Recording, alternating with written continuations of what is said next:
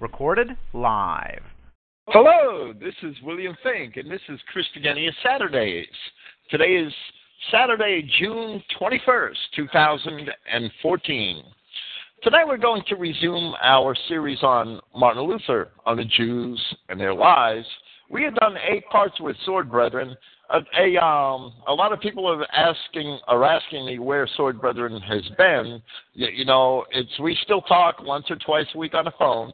He's doing fine. He's just he's a young man, and well, in this dead end society, he's stepped back and has chosen to pursue some career. Let's leave it at that. Let's just call it career pursuits, and I surely can't blame him for that. I know that we're not worldly, but we also have to carve out a niche and support ourselves doing something. Well, as a young man, he's tried a few endeavors, and it's a tough world out there when there's no industry and no very few tangible opportunities left in the region where you live. That's hard. It's especially in the Northeast. It's a dying world. If you're not in some Jew-run industry in New York in one capacity or another, or in Philadelphia, or if you're not working for the government, there's not much else left. So Brian has stepped out to pursue some academic opportunities and career opportunities, and that's fine. Tonight we're going to resume. This will be part 9 of our series on Martin Luther, on the Jews and their lives, written in 1543, translated by Martin H. Bertram. This edition is posted at Christogenea under our references section on the top menu, or a search for Martin Luther should do it. In the first 8 segments, we've repeated ourselves a few times. The largest faults that we have with Martin Luther, he had his good points, that there's no doubt. He was if I had to name one thing that I most admire Martin Luther for, it's his understanding that Christ paid the price once and for all for those people whom he came to save. Now, of course, Martin Luther was a universalist, but he understood that nobody could improve on the sacrifice of Christ.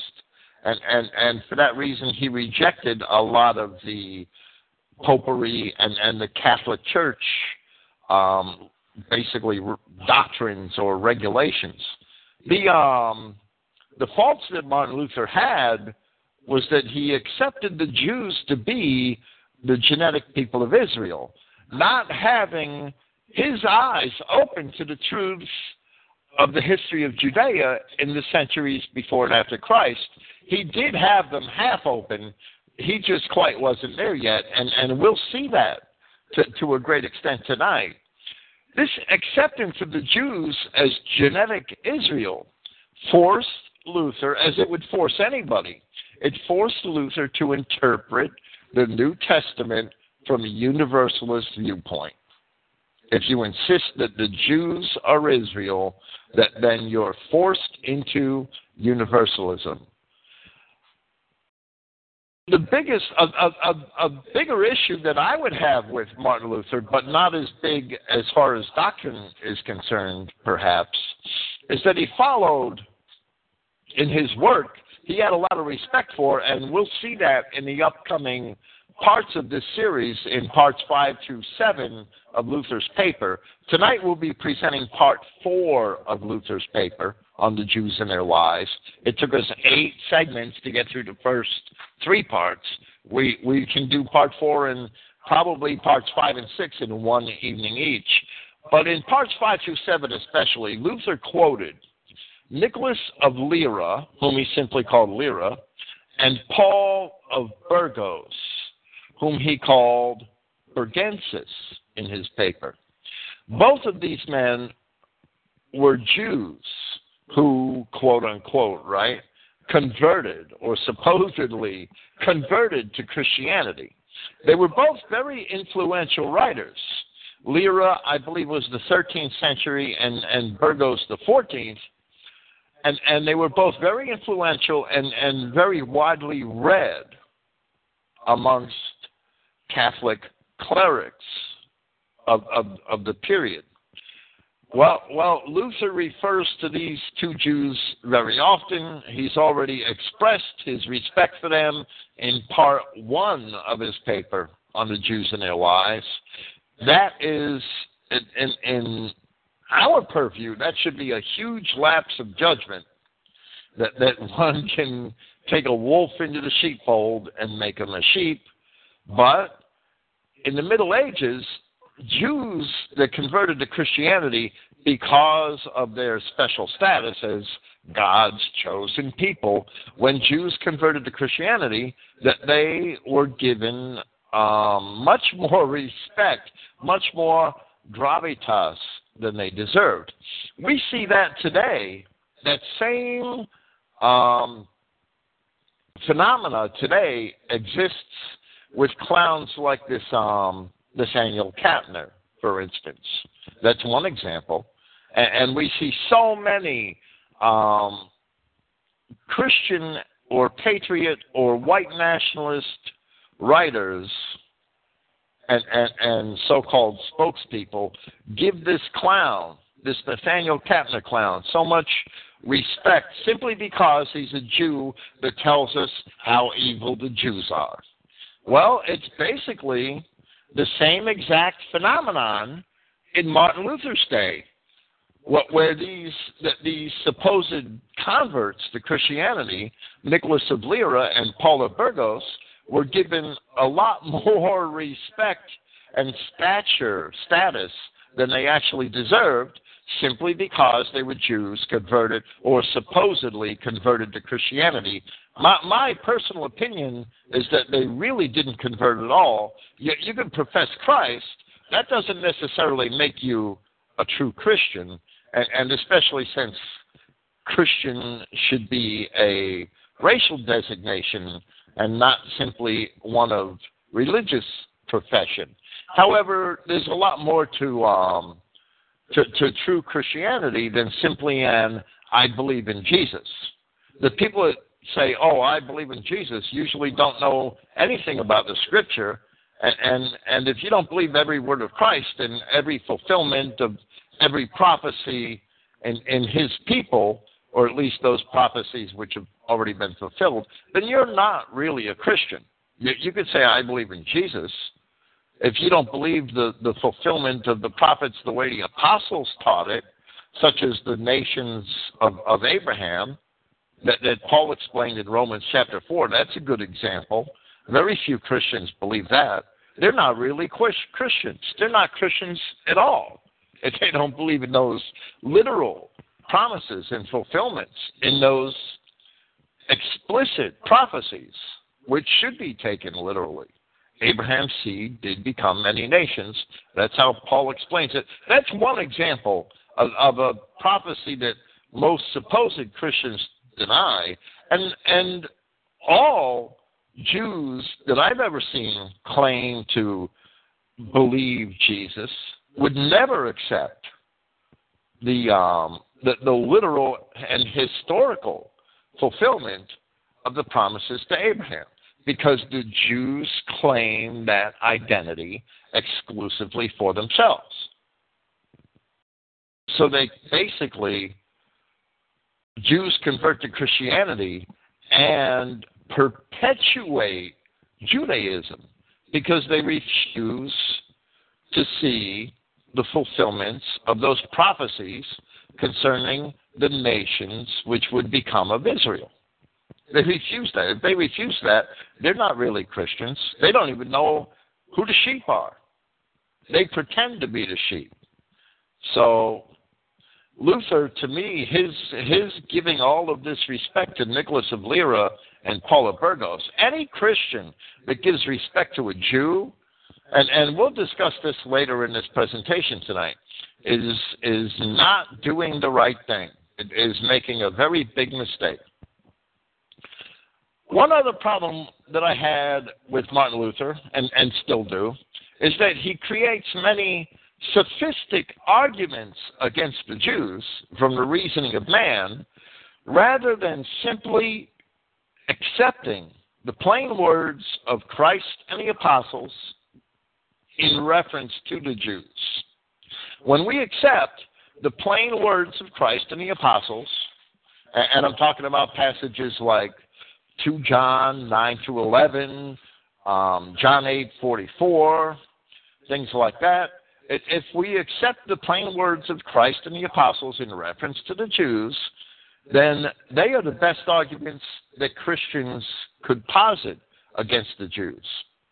And the statements of Christ concerning the Jews all the way through to Revelation in the New Testament have the greatest authority and tell us exactly who the Jews are. They are not his people. If we'd only believed Christ, we wouldn't have a need for all these sophisticated arguments which Luther had a penchant for developing. They're not necessary. And most of them are based on false premises anyway, because Luther accepted that the Jews were genetic Israelites, or at least a great number of them. And we'll see that he did begin to awaken to the real identity of the Jews, but he never quite made it there. He did start to, and we'll see that tonight. With that, we will proceed with Martin Luther on the Jews and their lies, part 4, and I'll have a lot of comments in between the text. And he begins by saying, in reference to the end of part 3, and the boasts and the pride of the Jews, which Luther had illustrated in many aspects, he says, "That shall be enough about the false boast and pride of the Jews, who would move God with sheer lies to regard them as his people." And in the first parts of this essay, Luther wrongly believed that the Jews were Israelites, and he more wrongly believed that the Jews were somehow replaced as God's people by Christians. The truth is that Israel was never replaced, but the Jews were never Israel. The gospel was for true Israel, scattered amongst the old Adamic nations, which we see in the Old Testament, and regathered in the new nations of Christian Europe. They were the objects of the gospel. They were the lost sheep of the house of Israel. Luther was blind to all of that. That understanding did not come to light until the British archaeologists of the 18th and 19th centuries. Now we come to the main subject. This is Luther. They're asking God for the Messiah. And he says, "Here at last they show themselves as true saints and pious children." And to me, this is another great lapse on Luther's part. How could the Jews be pious if they rejected Christ, the Messiah? Luther has accepted the false piety of the Jews, contrary to Scripture. He's accepted the false piety of Jews who are still awaiting their Messiah as if it was legitimate. And he goes on to say, at this point, they certainly do not want to be accounted liars and blasphemers, but reliable prophets, asserting that the Messiah has not yet come, but will still appear. Who will take them to task here for their error or mistake? And this, in my understanding, this is all an act. It's an act on the part of the Jews.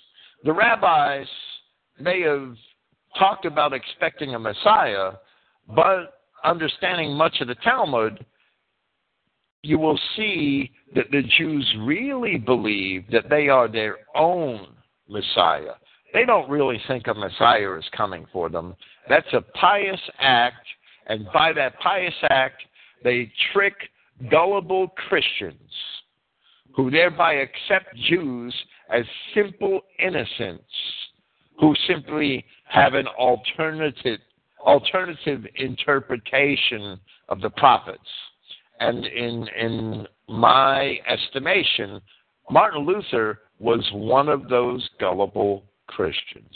And he goes on to say, and this is good, but he already said that the Jews that are asking God for a Messiah, he said, here at last they show themselves as true saints and pious children. But then he goes on to say that even if all the angels and God himself publicly declared on Mount Sinai or in the temple of Jerusalem that the Messiah had come long ago and that he was no longer to be expected, God himself and all the angels would have to be considered nothing but devils. So convinced are these most holy and truthful prophets that the Messiah has not yet appeared but will still come, nor will they listen to us, meaning the expounders of Christianity. They turned a deaf ear to us in the past and still do so, although many fine scholarly people, including some from their own race, have refuted them so thoroughly that even wood and stone, if endowed with a particle of reason, would have to yield. So, well, it's evident in the existence of Nicholas of Lyra and Paula Burgos that they had Jews for Jesus back then too. But that only leads gullible Christians into thinking they could be good Jews, and it helps Jews to retain distinction as a special class, because all of the Jews for Jesus give Christians the expectation that more Jews may convert, but the Jews are indeed, quote unquote, God's chosen people. We should know that all of that is false. None of that is true.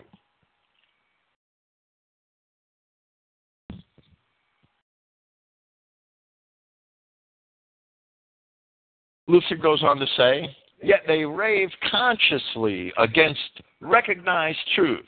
Their accursed rabbis, who indeed know better, wantonly poison the minds of their poor youth. He's talking about Jewish youth, right? And of the common man, and divert them from the truth. For I believe that if these writings were read by the common man and the youth, meaning those rabbinical writings, they would, meaning Martin Luther's on the Jews and their lies, they would stone all their rabbis and hate them more violently than they do us Christians. But these villains prevent our sincere views from coming to their attention. And here Luther insinuates that the poor youth and the common man of the Jewish people could be converted to Christ, except that their evil rabbis prevent them, as if their rabbis had such a hold on them for 1,500 years. We'll comment at greater length on this shortly. Back to Luther. If I had not had the experience with my papists, meaning the people who supported the Pope, it would have seemed incredible to me that the earth should harbor such base people who knowingly fly in the face of open and manifest truth, that is, of God himself. For I never expected to encounter such hardened minds in any human breast, but only in that of the devil.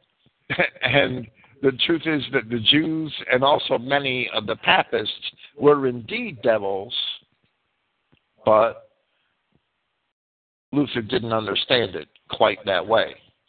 He goes on to say, however, I am no longer amazed by either the Turks or the Jews' blindness, obduracy, and malice, since I have to witness the same thing in the most holy fathers of the church, in Pope, cardinals, and bishops.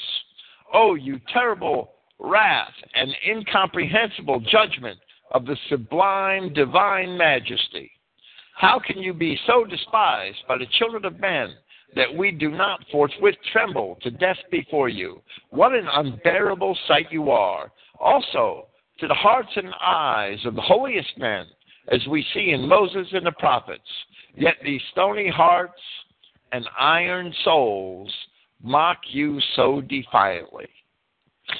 Now, it is true that Luther was a brave man who defied the Roman Catholic Church and all of the papists who upheld it.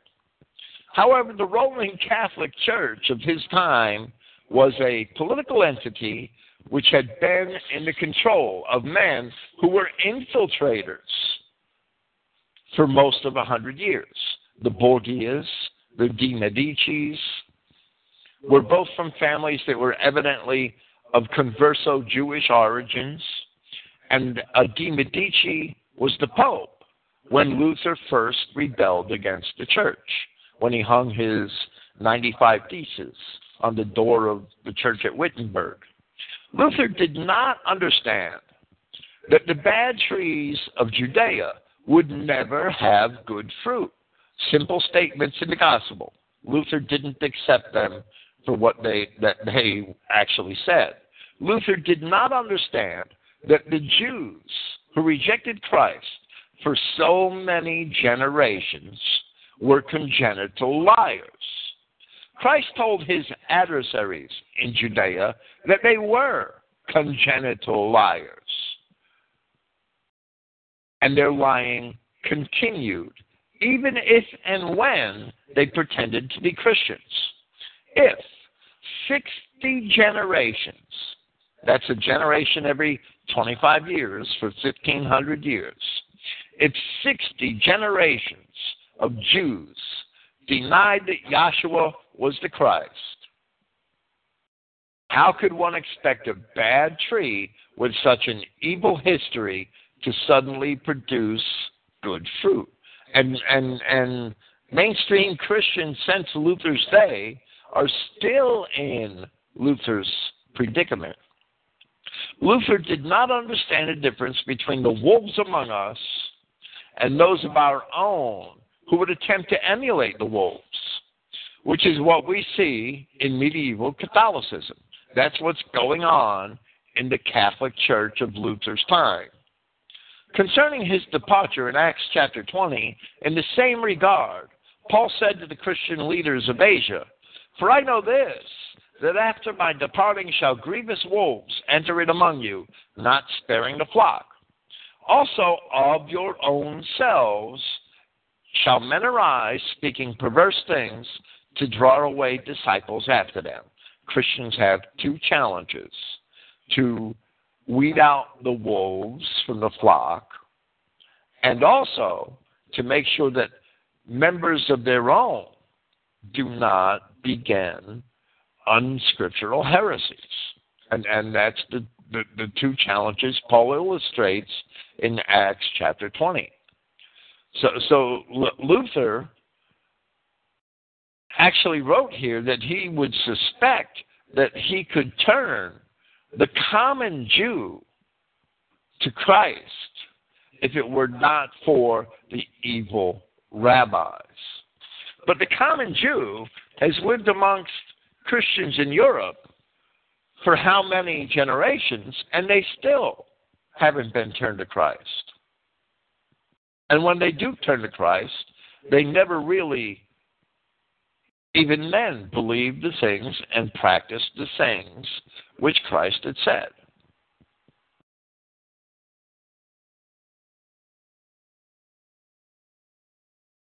Back to Luther.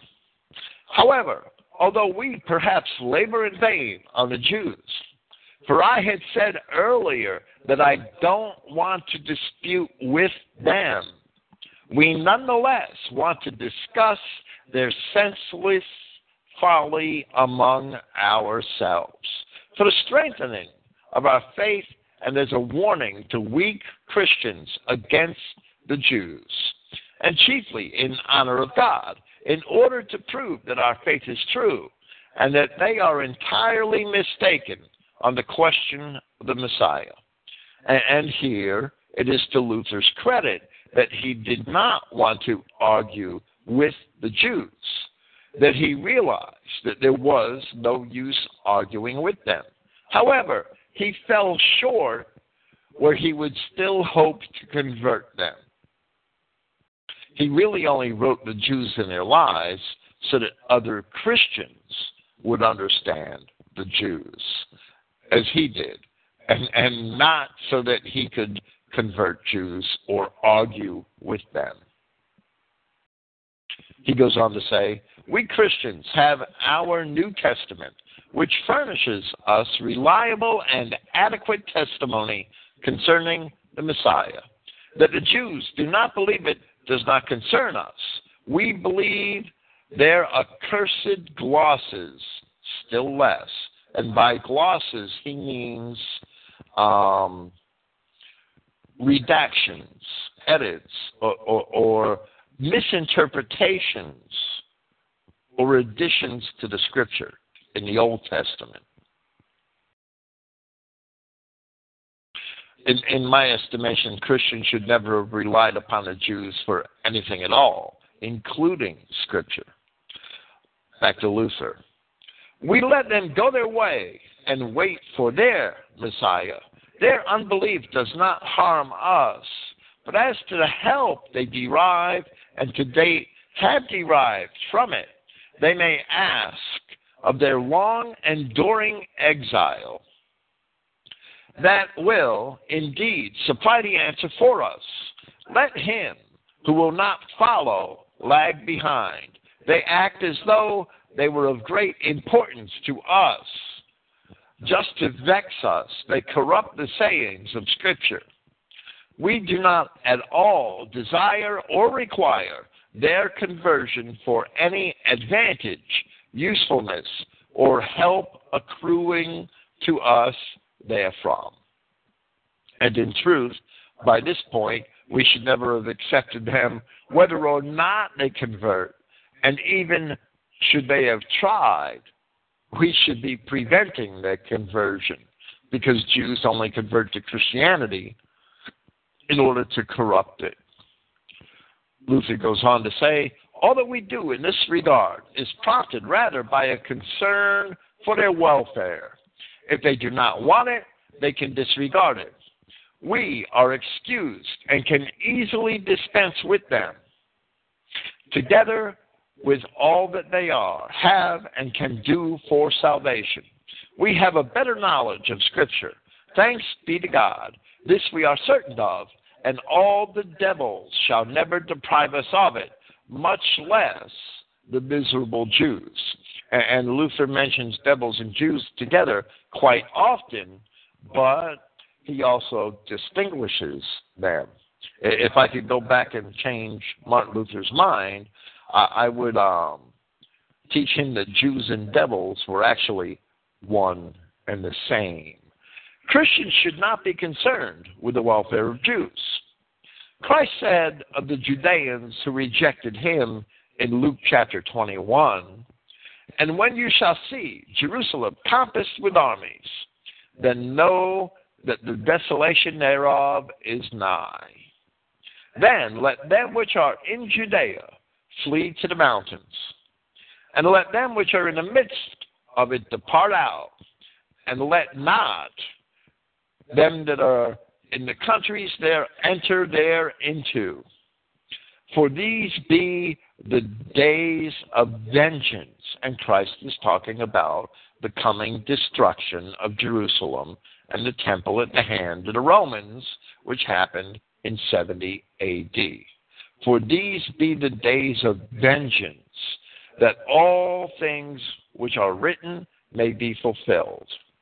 But woe unto them that are with child, and to them that give suck in those days. For there shall be great distress in the land, and wrath upon this people. If God wishes wrath upon a people, how should Christians have pity for that people whom God desires to impose wrath upon? when we see the Jews, we should see a people who are the objects of this wrath, which Christ mentions in Luke 21:22, 21:23, because they rejected Christ and slew him. If we don't see the Jews for anything else, we should see the Jews as the objects of this wrath, because the times of the nations has not yet been fulfilled. We see nations, don't we? We still have nations. Then the times of the nations are not fulfilled. So the Jews are still the objects of this wrath. And Luther makes them instead the objects of pity and the objects of an attempted conversion to Christ. Christ didn't say that they would be converted here. He said that they were the objects of his wrath. Wrath upon this people, and they shall fall by the edge of the sword, and shall be led away captive into all nations. And Jerusalem shall be trodden down of the nations until the times of the nations be fulfilled. Good figs and bad figs. Jeremiah said the bad figs would be taken captive into all nations to be a taunt and a reproach and a curse in Jeremiah chapter 24. Luther just ignored all these scriptures which tell us that these people who were taken into all nations by the Romans in 70 A.D. and Jerusalem was destroyed were the objects of God's wrath. And that's how Christians should still be treating these Jews. Because Christ said of the fig tree in Jerusalem that there would be no good fruit from it forever.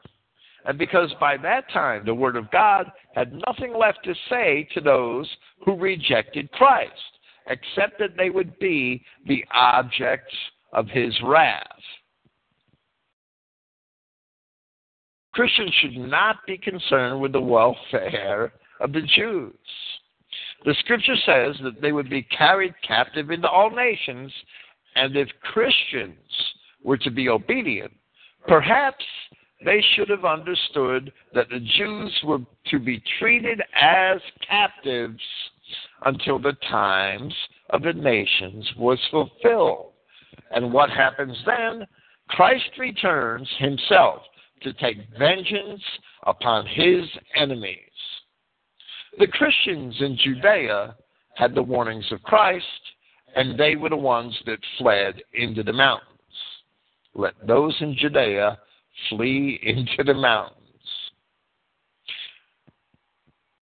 The Jews rejected the warnings of Christ.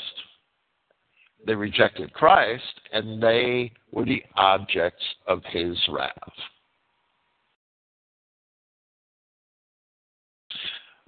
Why did Luther, he must have read these passages.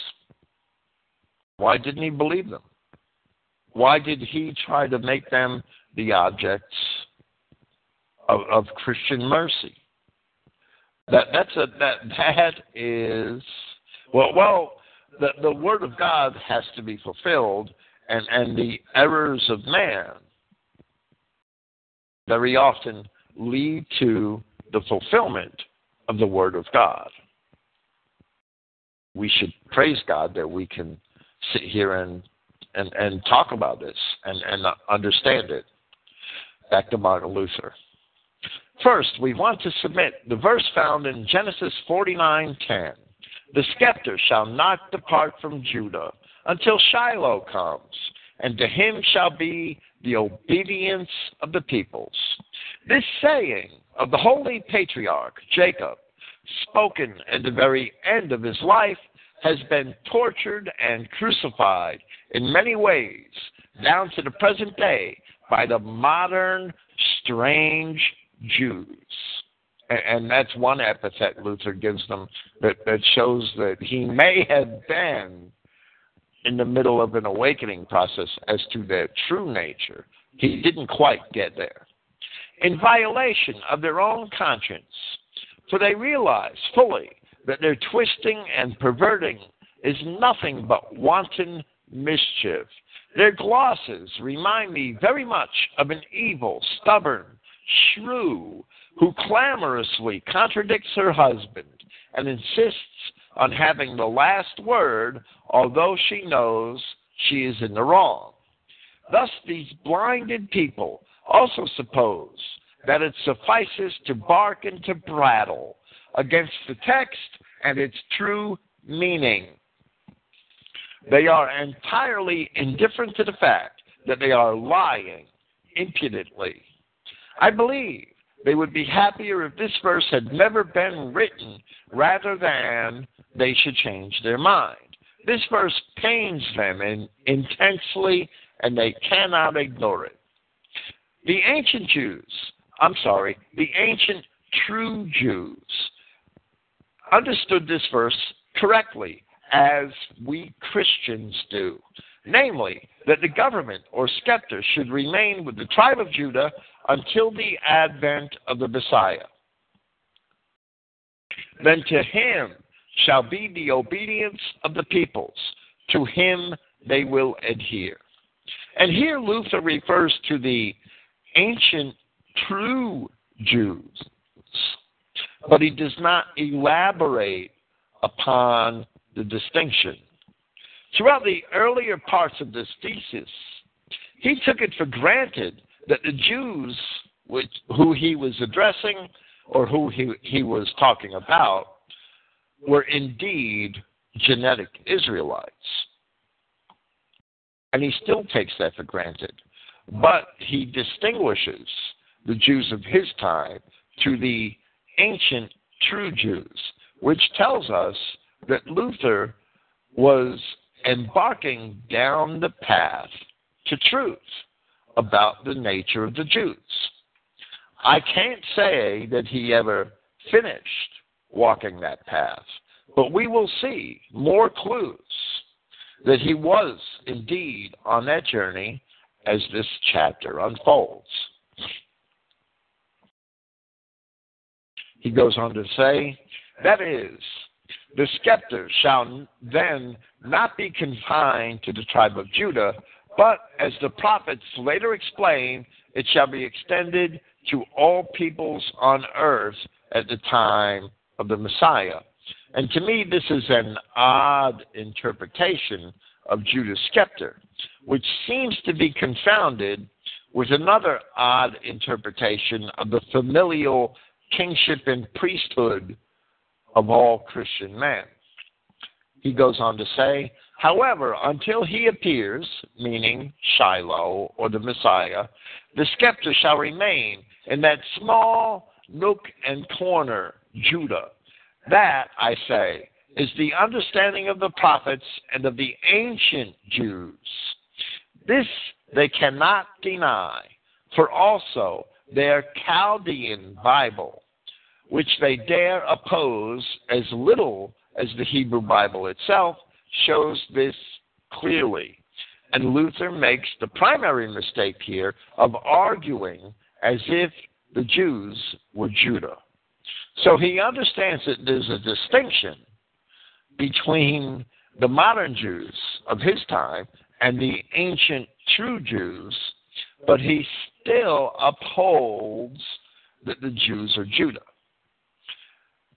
Therefore, trying to disprove their arguments concerning Judah's scepter, he allows them the presumption of truth in their claims to an identity with Judah.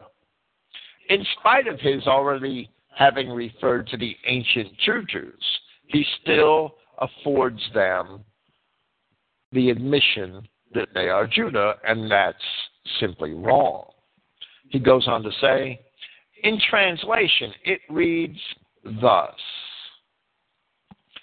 And he's talking about the Chaldean Bible. And where Luther uses the term Chaldean, we should understand Aramaic. And we will discuss that shortly. In translation, it reads thus. The Sultan or Sultan, right, shall not be put away from the house of Judah, nor the Saphra from his children's children, Saphra being an Aramaic word for scribe, eternally until the Messiah comes, whose is the kingdom, and the peoples will make themselves obedient to him. This is a true and faithful translation of the Chaldean text, as no Jew or devil can deny. Arguments over Aramaic manuscripts, which Luther calls Chaldean here, get pretty emotional. They are highly politicized, and they often border on fanaticism. This is especially true of all the clowns who claim that the New Testament was originally written in Aramaic. It certainly was not. It's not at all true. However, what is true is that there are a variety of Aramaic manuscripts, and some of those are called the Peshitta. There are others which are probably a little later. And a branch of those manuscripts of the Peshitta, which are translations of the Hebrew Old Testament and the Greek New Testament into Aramaic. A branch of those may indeed date to as early as the 3rd or possibly even the 2nd century A.D. Now, some claim they were made even earlier, and therefore that they would be, some claim they were made even earlier, and those claims really don't hold up to any known archaeological or historical data. However, the Peshitta manuscripts, the Aramaic manuscripts, are valuable in helping to understand a lot of the pre-Masoretic Hebrew, because they were taken from pre-Masoretic Hebrew manuscripts. And if we could examine those translations, we would understand a lot of the substance of the pre-Masoretic Hebrew structure of the Bible. The Septuagint, the Old Testament Septuagint, is also far older than the Peshitta, and that also has a lot of value in understanding the Hebrew base which it was translated from. Studied together, the value of these manuscripts increase even further. I would not find the same value, however, in studying the Aramaic New Testament, because that's only a later translation of Greek, regardless of what the fans of the Aramaic manuscripts claim. The Aramaic came from the Greek in the New Testament and not vice versa. However, the Old Testament Aramaic does have value because it predates the Jewish Masoretic texts by at least 600 and possibly as much as 800 years. Back to Martin Luther.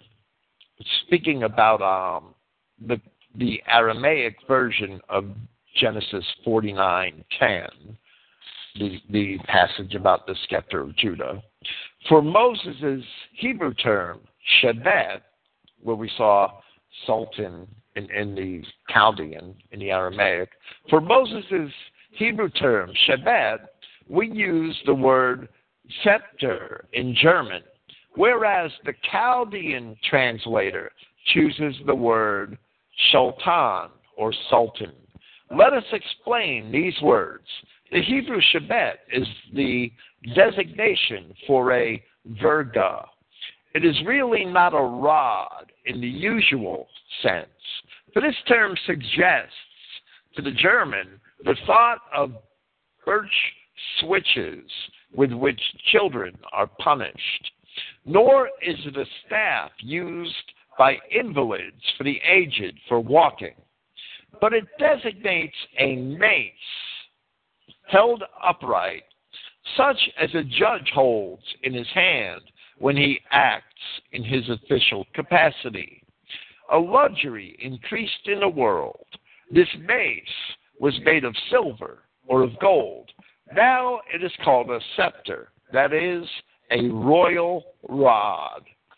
Skeptron, the word which we get scepter from, right?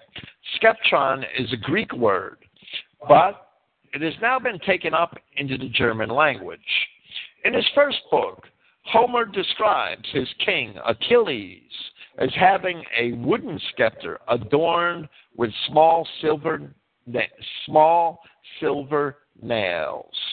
From this we learn that scepters originally were, and how they gradually came to be made entirely of silver and gold. In brief, it is the rod, whether of silver, wood, or gold, carried by a king or his representative. It symbolizes nothing other than dominion or kingdom. Nobody questions this. Well, Luther said nobody questions this. Today there are some idiots known to Christian identity as Ephraim Scepter heretics who do now question this. Nobody in their right minds would question the meaning of scepter.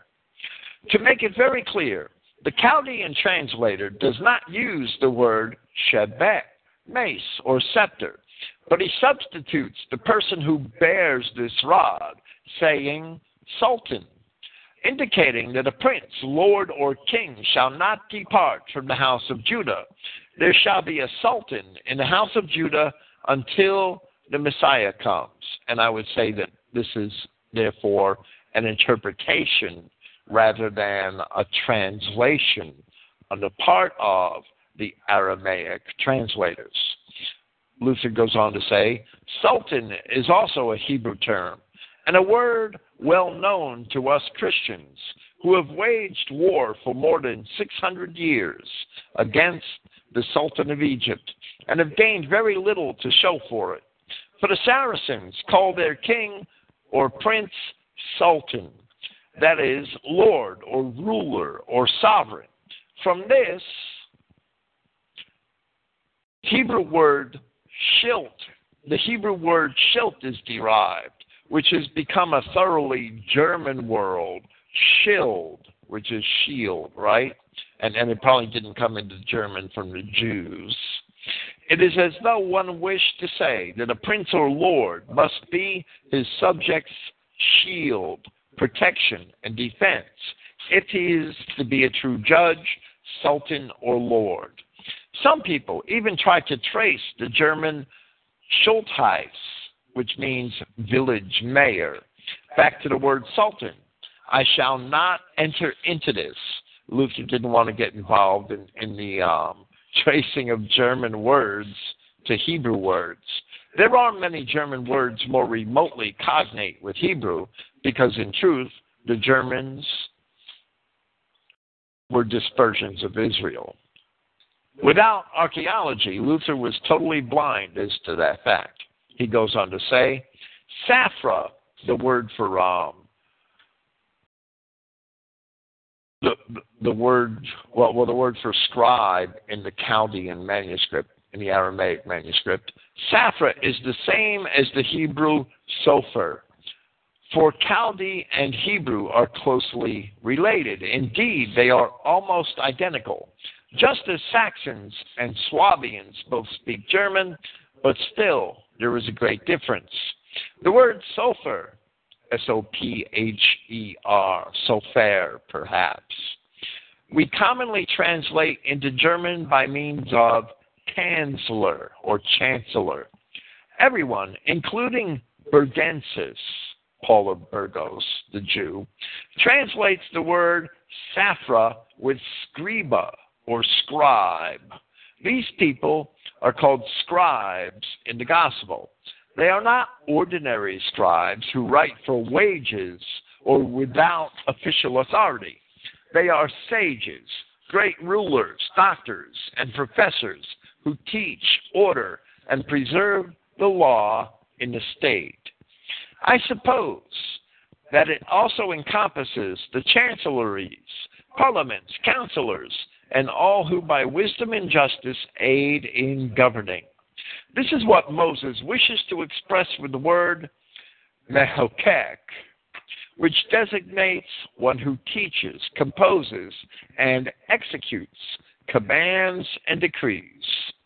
Mehokek is the word which stands for lawgiver in Genesis 49:10.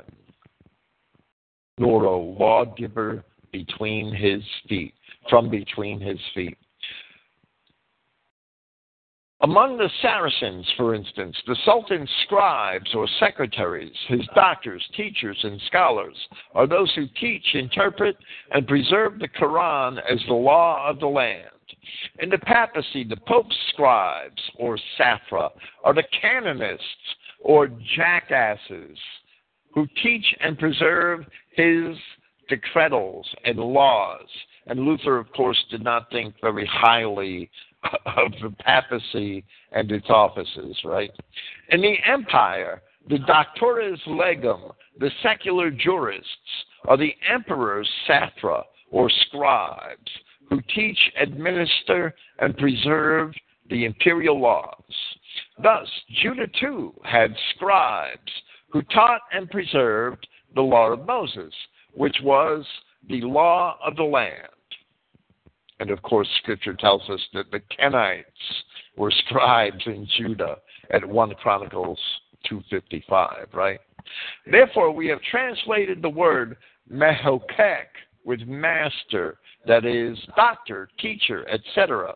So this passage, the mehokek, i.e., master, will not be taken from between his feet. That means teachers and listeners who sit at their feet will remain in orderly government. And let me say that the Hebrew word to which Luther refers, mehokek, is, among other things, often translated as law, lawgiver, or governor in the King James Version. It's lawgiver in Psalm 60 and in Psalms 108:8, where in both places it says, Judah is my lawgiver. That's the word which Luther is talking about here. And he goes on to say, for every country, if it is to endure, must have these two things, power and law. The country, as the saying goes, must have a lord, a head, a ruler, but it must also have a law by which the ruler is guided. These are the mace, the scepter, right, and the mehokek, or sultan, and safra, the scepter and the lawgiver. Solomon indicates this also, for when he had received the rod, that is, the kingdom, he prayed only for wisdom, that he might rule the people justly. 1 Kings chapter 3.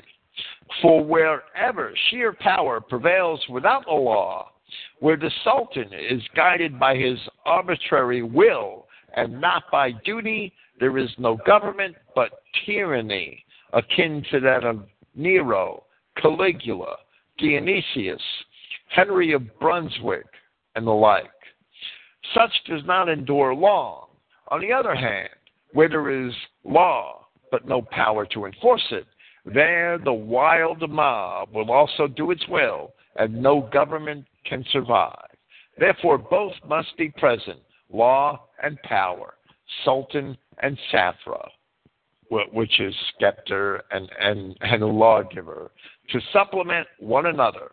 Thus, the counselors who gathered in Jerusalem, who were come from the tribe of Judah, were the Safra. The Jews called them the Sanhedrin, and of course we have Luther confusing Jews and Judah again.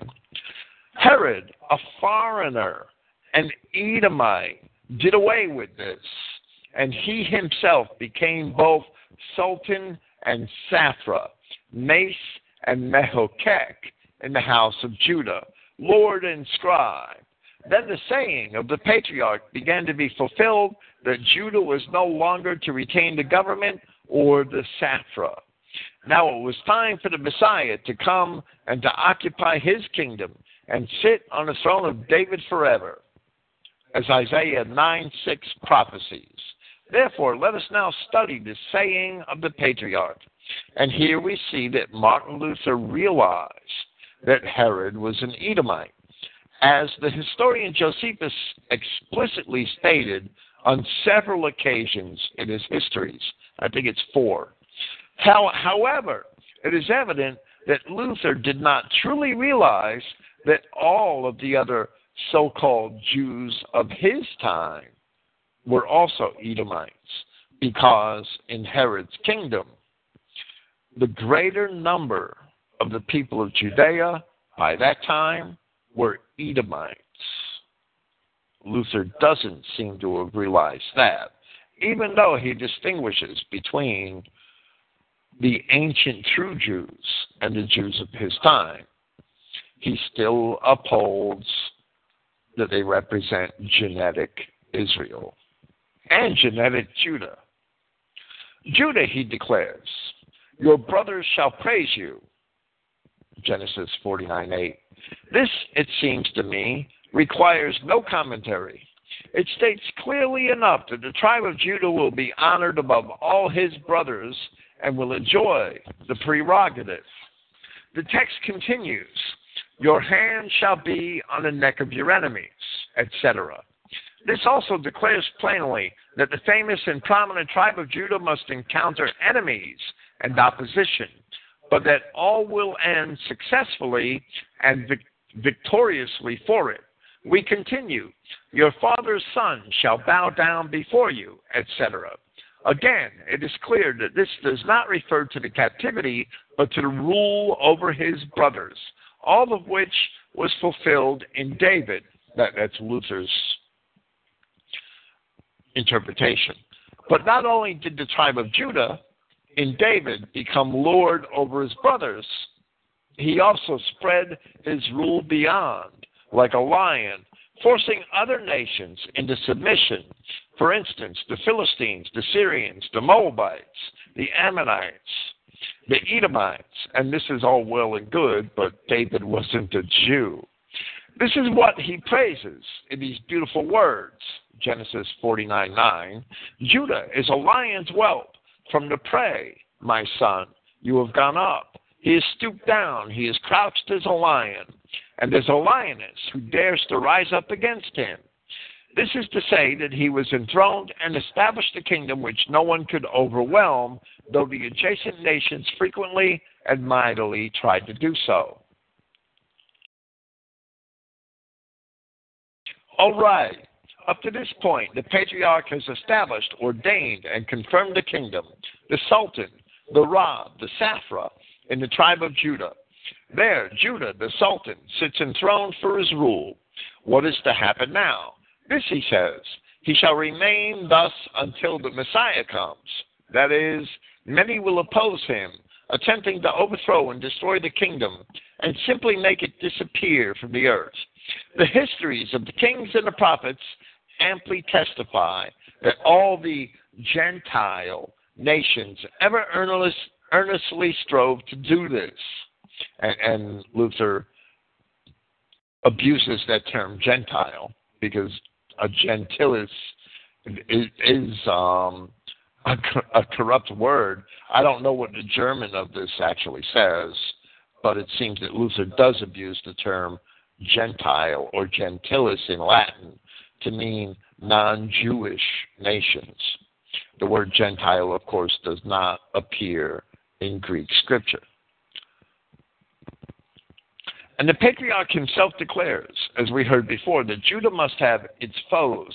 For such is the course of events in the world, that wherever a kingdom or principality rises to a position of might, envy will not rest until it is destroyed. All of history illustrates this with numerous examples.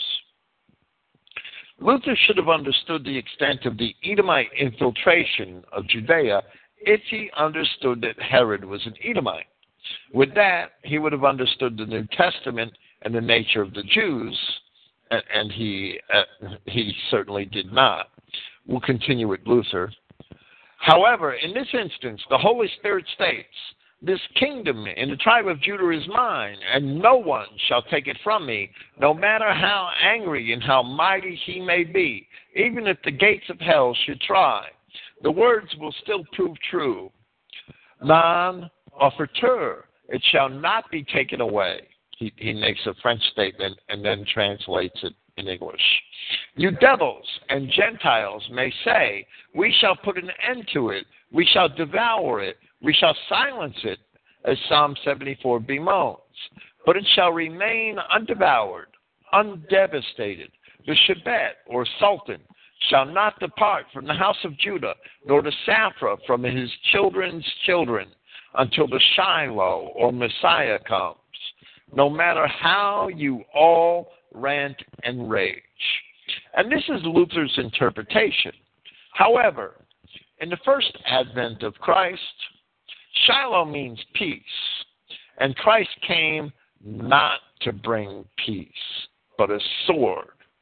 So we cannot agree with Luther's interpretation of Genesis 49:10.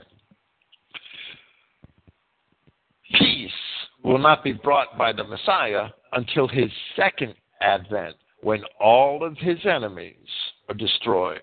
Luther does not understand that while there was a remnant of Judah in Palestine until after the time of Christ, most of Judah and Israel had long been in Europe, and that was where the true kingdom of God was in the time of Christ, the nation bearing the fruits of the kingdom.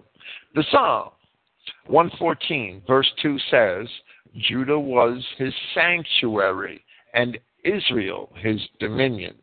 The Jews were not Judah, and they were certainly not Israel. And we'll discuss this later as Luther makes more comments.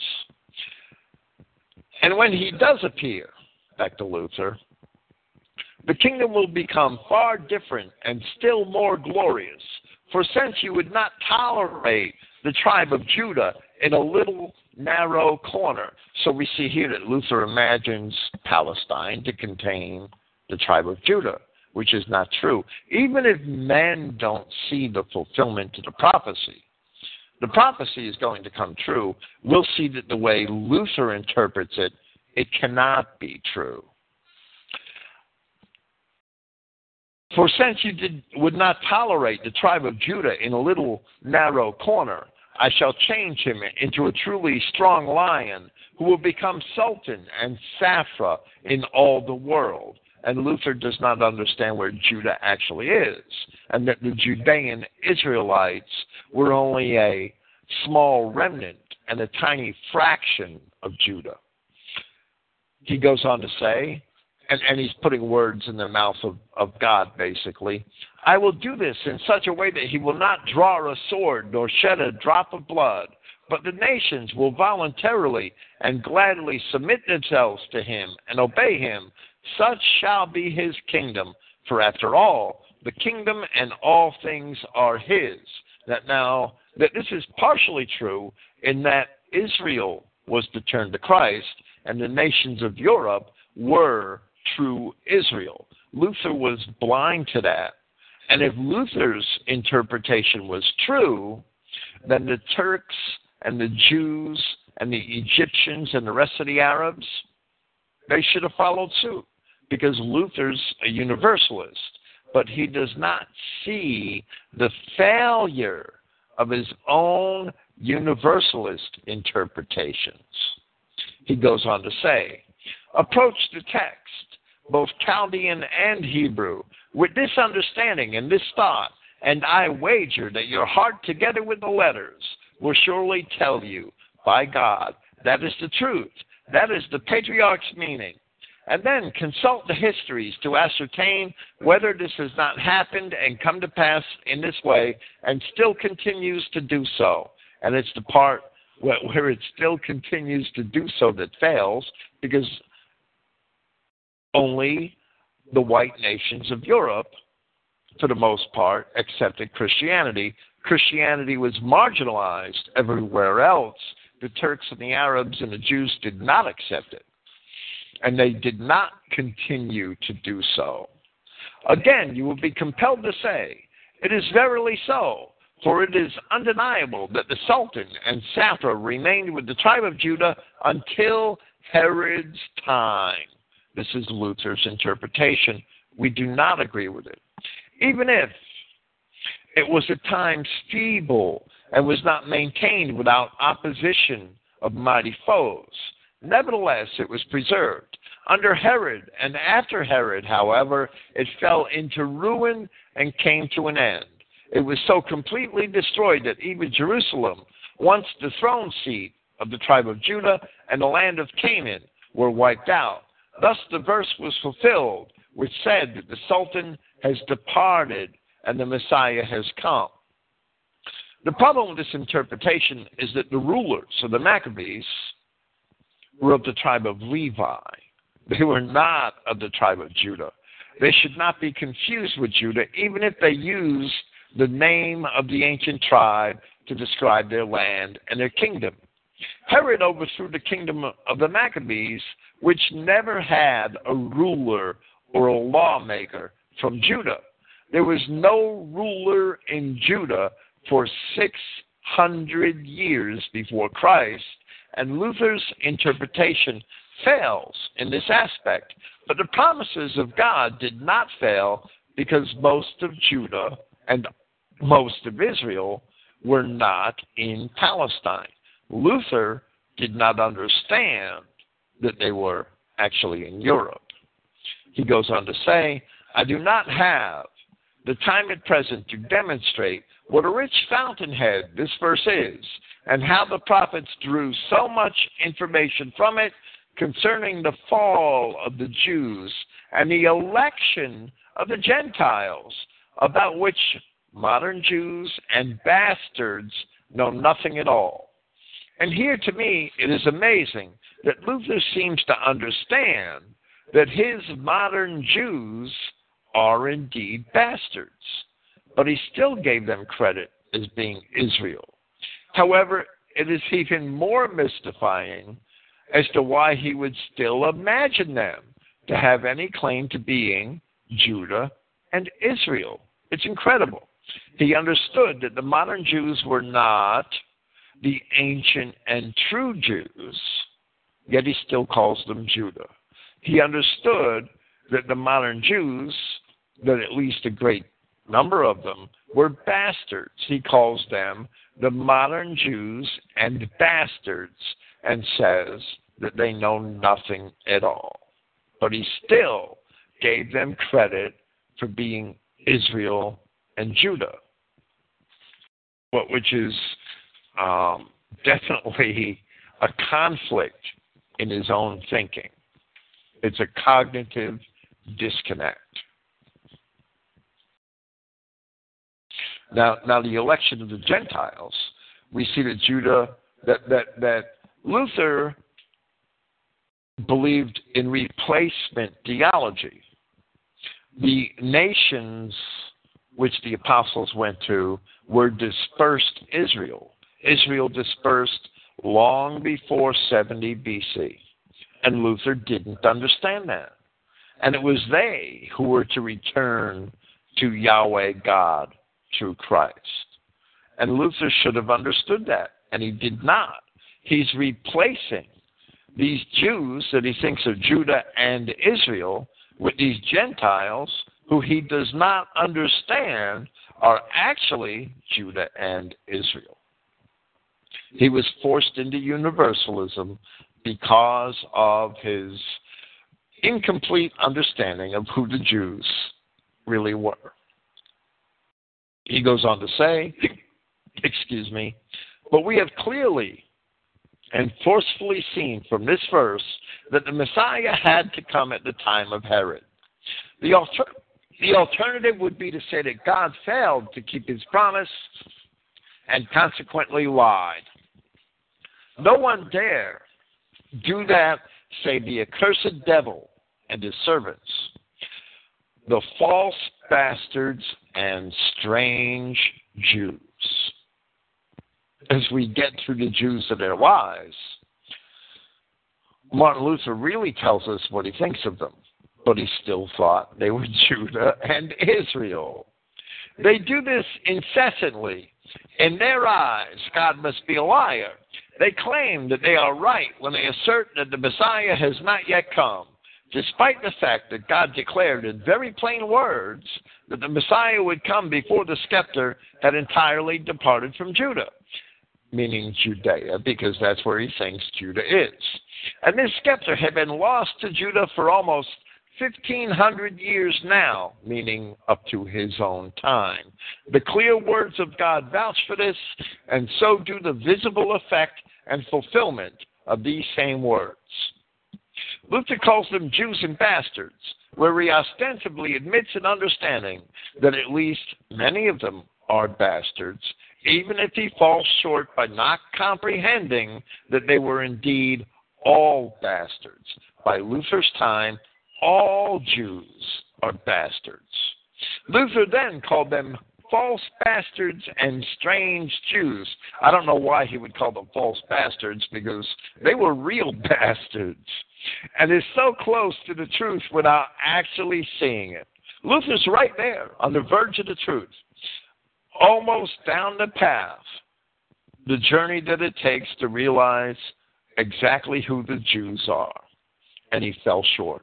He imagines that only devils could accuse God of lying, without understanding that the Jews are actually devils who always accuse God of lying. If Luther had only believed the full words of Christ, who told us that they were indeed devils, and who also professed that they were not his sheep, for which reason they did not believe him. If Luther only believed those words, he could have come to the completely correct conclusion, that the Jews are not Israel or Judah, and they are indeed bastards and devils. This only demonstrates the power of God, for it was not yet time for the blindness of Israel to be lifted as to their own identity and that of the Jews. It's still not time for most of us. Back to Martin Luther. What do you hope to accomplish by engaging an obstinate Jew in a long dispute on this? It is just as though you were to talk to an insane person and prove to him that God created heaven and earth according to Genesis 1, pointing out that heaven and earth to him with your hands, and he would nevertheless prattle that these are not the heaven and earth mentioned in Genesis 1, or that they were not heaven and earth at all, but were called something else. For this verse, the scepter shall not depart from Judah, is as clear and plain as the verse, God created heaven and earth. And the fact that this scepter has been removed from Judah for almost 1,500 years is as patent and manifest as heaven and earth are.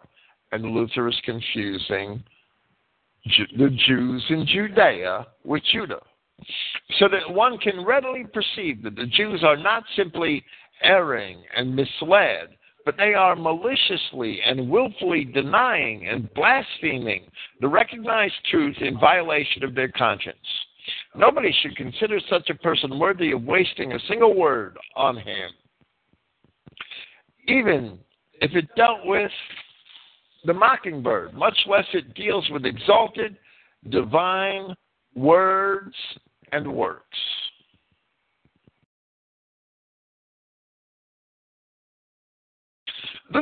Luther's interpretation of Judah's scepter is forced. It's forced because he still imagines Judah to be in Palestine at the time of Christ, when most of Judah is elsewhere.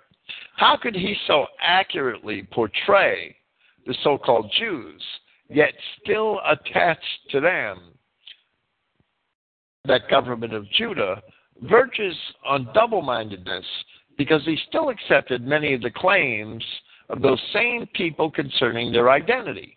And he seemed to be totally blind as to the ancient dispersions of Israel, even though those dispersions and where the Israelites would go. Isaiah 66:19. Those are recorded in the Bible. Luther was still blind. But if anyone is tempted to become displeased with me, I will serve his purpose and give him the Jews' glosses on this text. First, I will present those who do not dismiss this text, but adhere to it, particularly to the Chaldean version, which no sensible Jew can deny. These twist and turn as follows. To be sure, they say, God's promise is certain, but our sins prevent the fulfillment of the promise. Therefore, we still look forward to it until we have atoned. Is this not an empty pretext, even a blasphemous one? As if God's promise rested on our righteousness or fell with our sins. And this is a good argument on the part of Luther. It's a good argument used in trying to make a bad proof, I believe. But it's something the Judeo-Christians also believe today. It is that the promises of God are which are made in many places without condition, as if they depended on some sort of condition, and they certainly don't. The promises to Abraham are made without condition, and those to Jacob. There are later promises made with condition, and Luther points that out. As if God's promises rested on our righteousness or fell with our sins. This is tantamount to saying that God would have to become a liar because of our sin, and conversely, that he would have to become truthful again by reason of our righteousness. How could one speak more shamefully of God than to imply that he is a shaking reed, which is easily swayed back and forth either by our falling down or standing up? And that's a great argument. Luther had a lot of insight in some strange ways. This attitude of Luther's is excellent, but he himself does not apply it equally to other scriptures which make promises to Israel. He's totally blind to those promises to the children of Israel that they would become many nations, that many kings would come from Abraham's loins, and many similar promises. He ignores them and focuses on the people of Judea as both the Jews and the Israelites. So Luther does great in a lot of ways, and he's absolutely blinded in some amazing ways. But he's blinded in those ways where God said the children of Israel would be blind. If God were not to make a promise or keep a promise until we were rid of sin, he would have been unable to promise or do anything from the very beginning. As David says in Psalm 130, verse 3, if thou, O Lord, shouldest mark iniquity, Lord, who could stand? And this too is an excellent argument. And in Psalm 102, which is really, for some reason, Psalm 143, verse 2, enter not into judgment with thy servant, for no man living is righteous before thee. And there are many more such verses. The example of the children of Israel in the wilderness can be cited here. God led them into the land of Canaan without any righteousness on their part. In fact, with their great sins and shame, solely on account of his promise. In Deuteronomy 9:5, Moses says, know therefore that the Lord your God is not giving you this good land to possess because of your righteousness, for you are a stubborn and disobedient people. It seems to me this may indeed be called sin. That's Luther's parenthetical remark. But because of the promise which the Lord gave to your fathers. By way of example, he often wanted to exterminate them, meaning the Israelites, but Moses interceded for them. So little was God's promise based upon their holiness. And it's absolutely true. God's promises are indeed fulfilled regardless of the sin of Israel. And the people of Israel are saved by God in spite of themselves. However, none of that has anything to do with the Jews. And the only promises which the Jews may await to be fulfilled are those in reference to the Edomites and Esau, because that is who they truly are. Of course, Luther did not quite understand that. He was almost there, just not quite. Back to Luther. It is true that wherever God promises anything conditionally or with reservation, saying, if you will do that, I will do this, then the fulfillment is contingent on our action. For instance, when he declared to Solomon in 1 Kings chapter 9, if you will keep my statutes and my ordinances, then this house shall be consecrated to me. If not, I shall destroy it. However, the promise of the Messiah is not thus conditional. For he does not say, if you will do this or that, then the Messiah will come. If you fail to do it, he will not come. But he promises him unconditionally, saying the Messiah will come at the time when the scepter has departed from Judah. And that's Luther's interpretation of Genesis 49:10. We should not necessarily agree with it. As I've explained, Christ, the first time he came, Shiloh means peace. And the first time Christ came, he didn't come to bring peace. He came to bring a sword. The second time he comes, he brings peace. And he brings peace because it's an effectual peace. It's based on the effect that will occur when all of his enemies are destroyed. That's the peace he's going to bring the second time. Such a promise is based only on divine truth and grace, which ignores and disregards our doings. That renders this subterfuge on the Jews inane and, moreover, very blasphemous.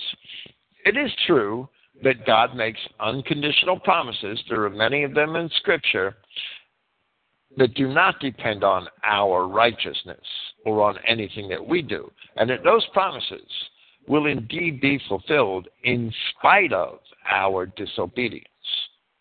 So Luther was very good for observing that. If it were true, in the way that Luther interprets it, that the Messiah will come at the time when the scepter is departed from Judah, then the Messiah should have come in 586 BC, when the kingship in Judea ended, because of the declaration of Yahweh that Jeconiah would never have seed to rule in Judah. And with the fall of Jerusalem, his uncle Zedekiah was blinded and imprisoned in Babylon after all of his sons were slain. So even though the physical line of Jeconiah survived, and it did, they were to never have seed. Jeconiah was never to have seed to rule in Judah.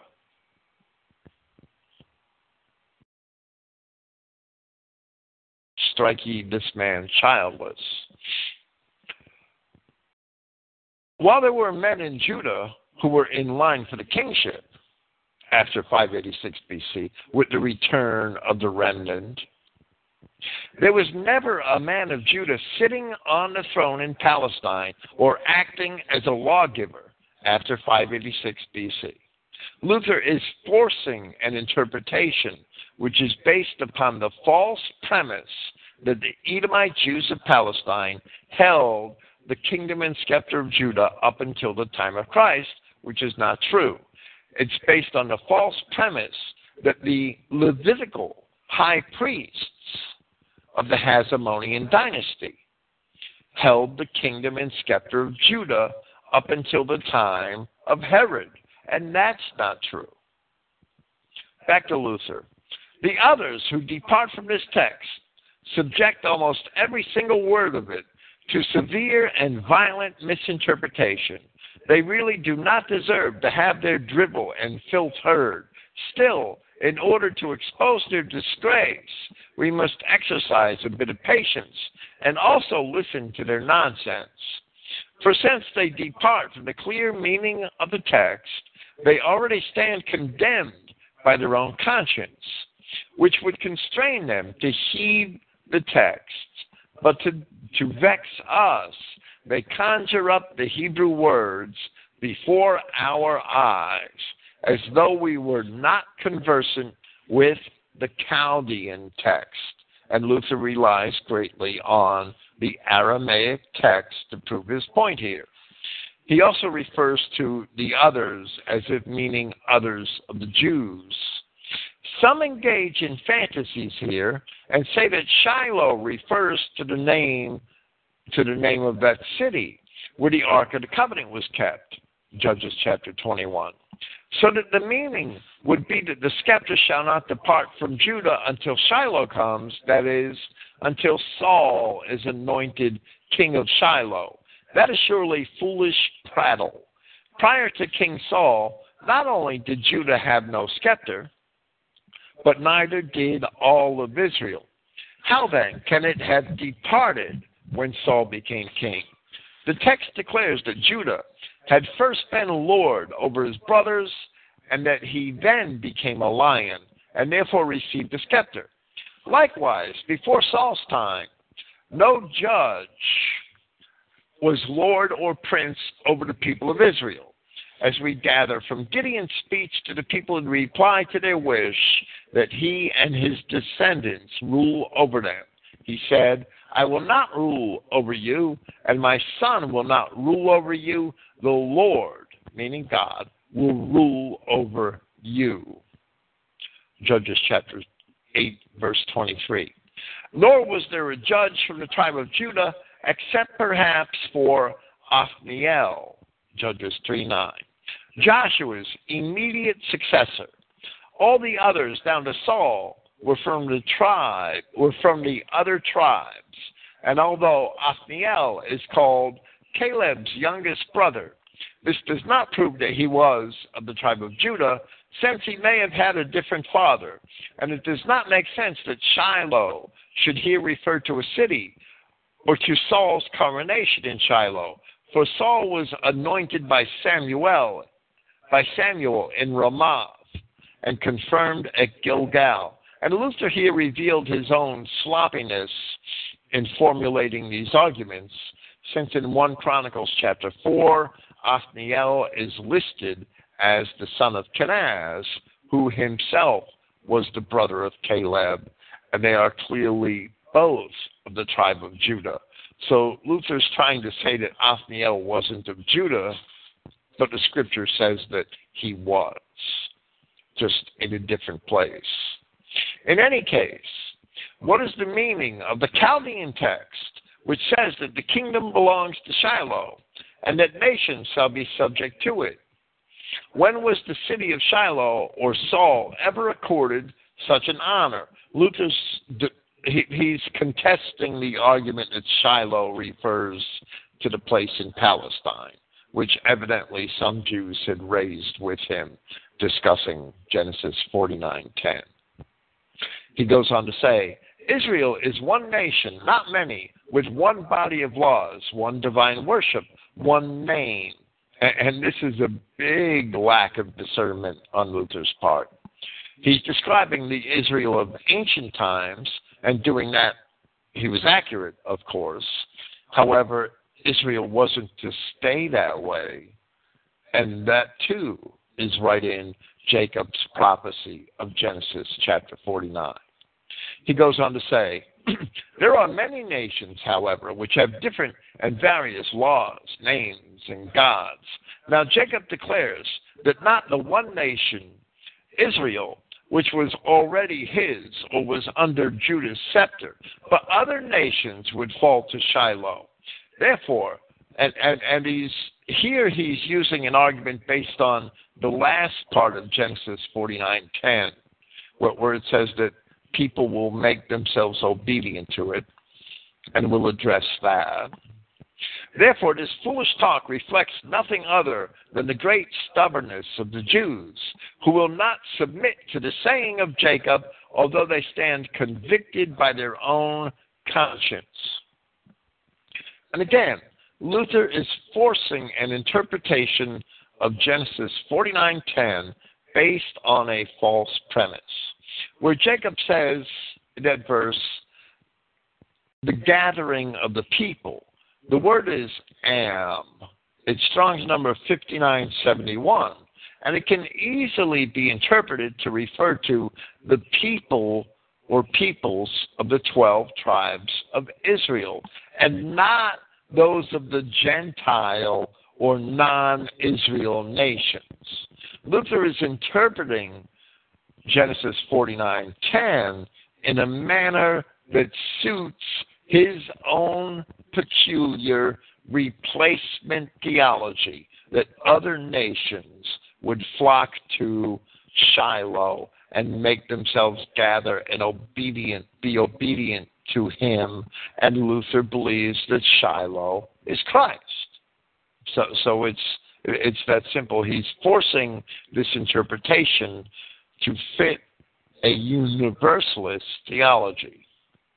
Israel was not one nation and people when Jacob uttered the words concerning Judah.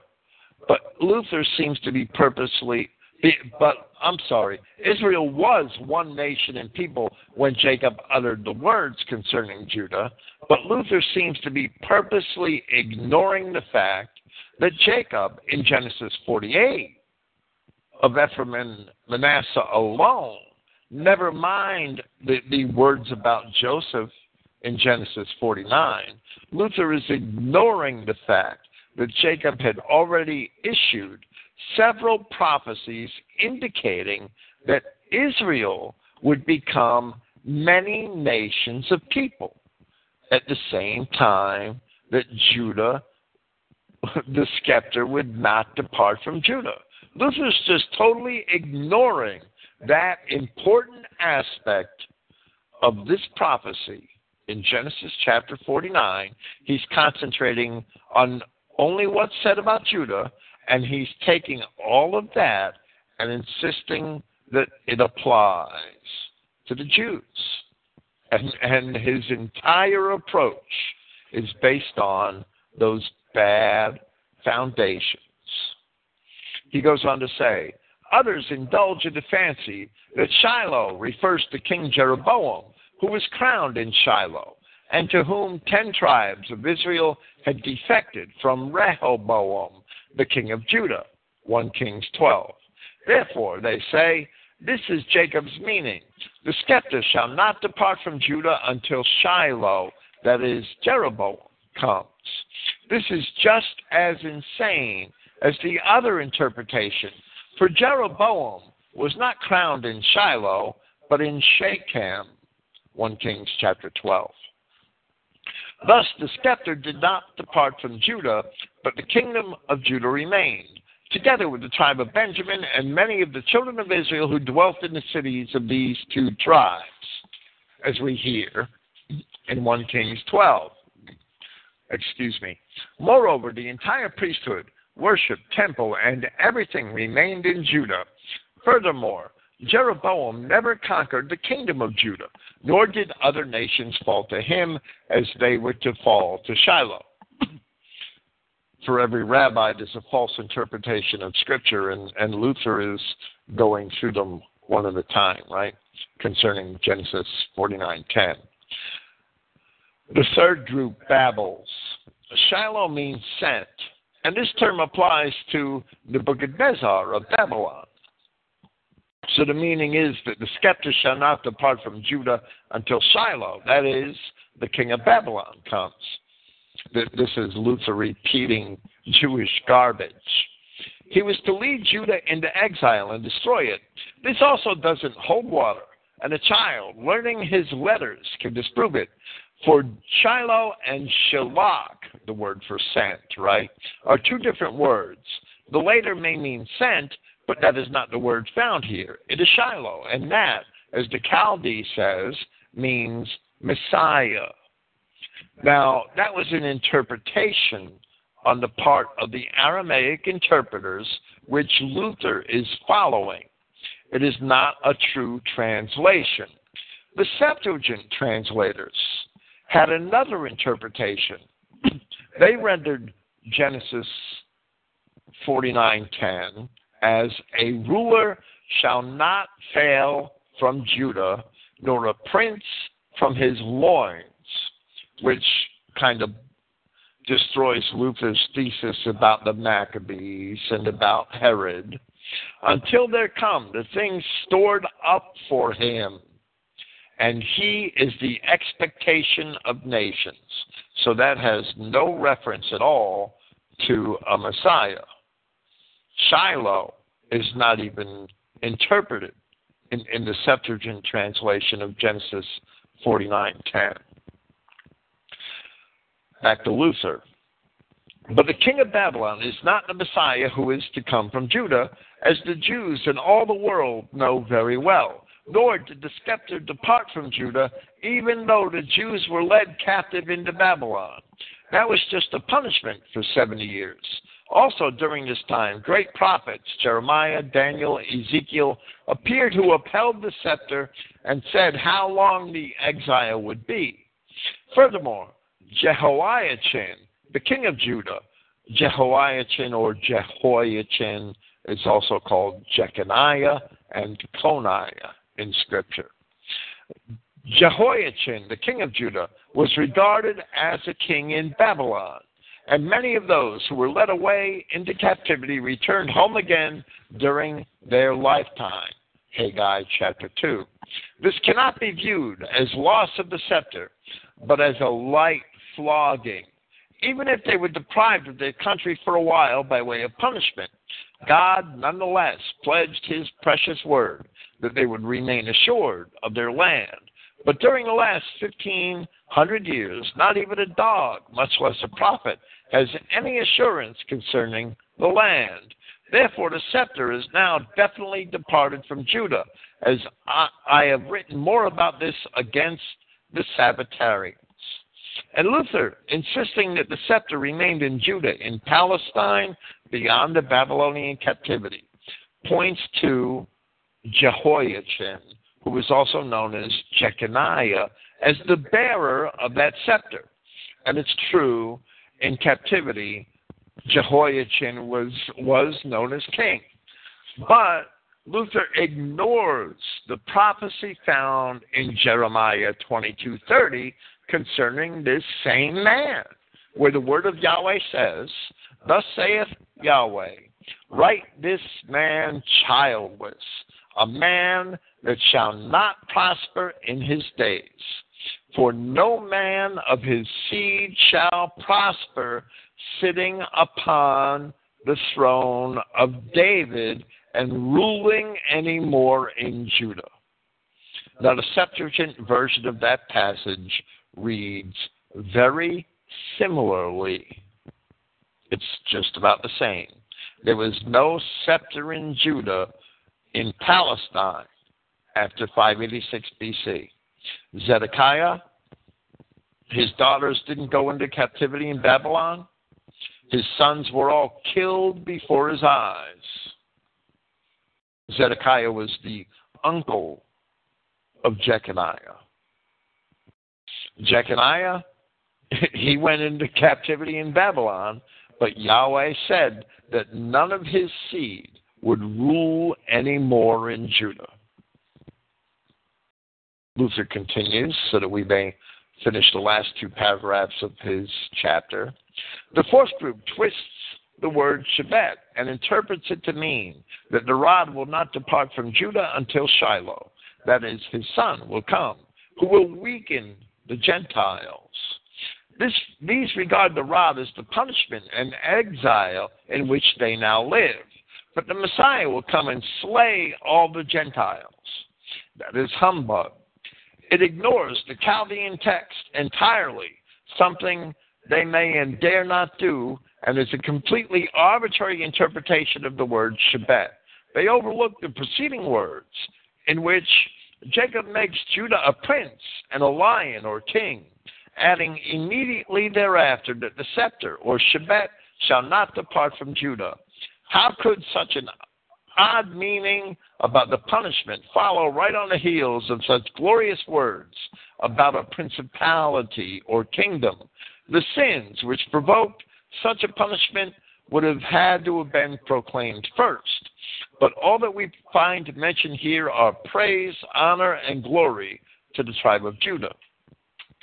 Luther is only proving to us that every group will attempt to interpret the prophecy in order to accommodate their own situation or their own peculiar beliefs. Any interpretation which does not accept the text for what it says and which attempts to twist word meanings to fit a particular situation is destined to fail. Luther's own interpretation is not much better than those of the Jews. He accepts the words of the prophecy, but then he twists the history of the kingdom in order to fulfill the words as he says that they should be fulfilled, and he is kind of twisting, taking advantage of the Aramaic translation. He's kind of twisting that word Shiloh to mean Messiah, which is not quite true. Even though Christ is our peace, we don't have peace yet. To conclude with Luther, and even if the word Shebet does designate a rod for punishment, how would that help them? For the judges, or the king's rod, is also a rod of punishment for the evildoers. Indeed, the rod of punishment cannot be any but a judge's or sultan's rod, since the right to administer punishment belongs solely to the authority. Deuteronomy 32. Mihi vindicatum. Vengeance is mine. In any event, this meaning remains unshaken, that the scepter or rod of Judah shall remain, even if this rod is one of punishment. But this arbitrary interpretation of the rabbis points to a foreign rod, which does not rest in Judah's hand, but on Judah's back, and is wielded by a foreign hand. Even if this meaning were possible, which it is not, what would we do with the other passage that speaks of the Saphra or Mehokek at his feet? This would then also have to be a foreign lord's Mehokek, or lawgiver, and a foreign nation's feet. But since Jacob declares that it is to be Judah and the Mehokek, or lawgiver, of his feet, the other term, the rod, must also represent the rule of his tribe. And of course, any interpretation which Luther is offered here of Genesis 49:10 assumes the Jews to be Judah. So they are all wrong. All the interpretations he offered from all the Jews are wrong, and his own is wrong, because he's blind to the fact that Judah is somewhere else. Only the Christian identity understanding of the scepter of Judah can accept the literal meaning of the prophecy without twisting the word Shiloh into Messiah, which it does not mean. That's an interpretation that should not be allowed to stand. And we see the Septuagint. Those translators certainly did not see that in their Hebrew text of Genesis 49:10. Only the Christian identity understanding of the scepter of Judah can accept the literal meaning of the prophecy, along with the knowledge that since the Exodus, and Luther was missing this knowledge, since the Exodus from Egypt, there has been a portion of Judah in Europe. And that most of Judah has been in Europe since the days of Sennacherib, the Assyrian king, who took away most of Judah. The scepter never did depart from Judah, except that today there's something else going on. Today, there is another prevailing prophecy found in Revelation chapter 17.